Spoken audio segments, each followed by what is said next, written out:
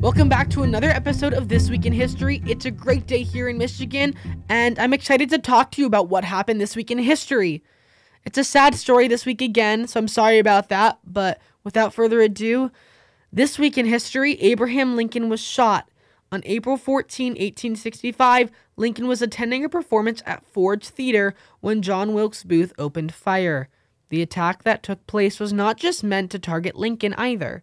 According to the National Archives, this attack was part of a larger scheme that involved an attack on Secretary of State William H. Seward. There was also the possibility that the plan would expand to go after Vice President Johnson. According to the History Channel, Booth had Confederate sympathies, but he remained in the North during the Civil War. The assassination of the president came just days after the Confederates surrendered, with General Robert E. Lee doing so. The plan originally consisted of kidnapping the president and taking him back to the Confederate capital in Richmond.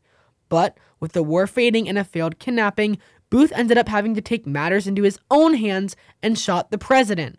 According to the Ford's Theater website, it was thought that a theater wasn't the place for the president to die, and a bumpy trip to the White House would kill him instantly. Instead, the president was brought to a vacant room in the Peterson boarding house.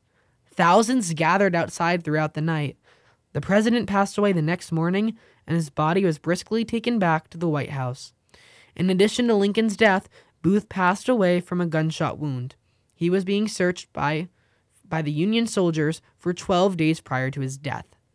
Thank you for listening today. I hope you have a great week. You're listening to Radio Free Hillsdale 101.7.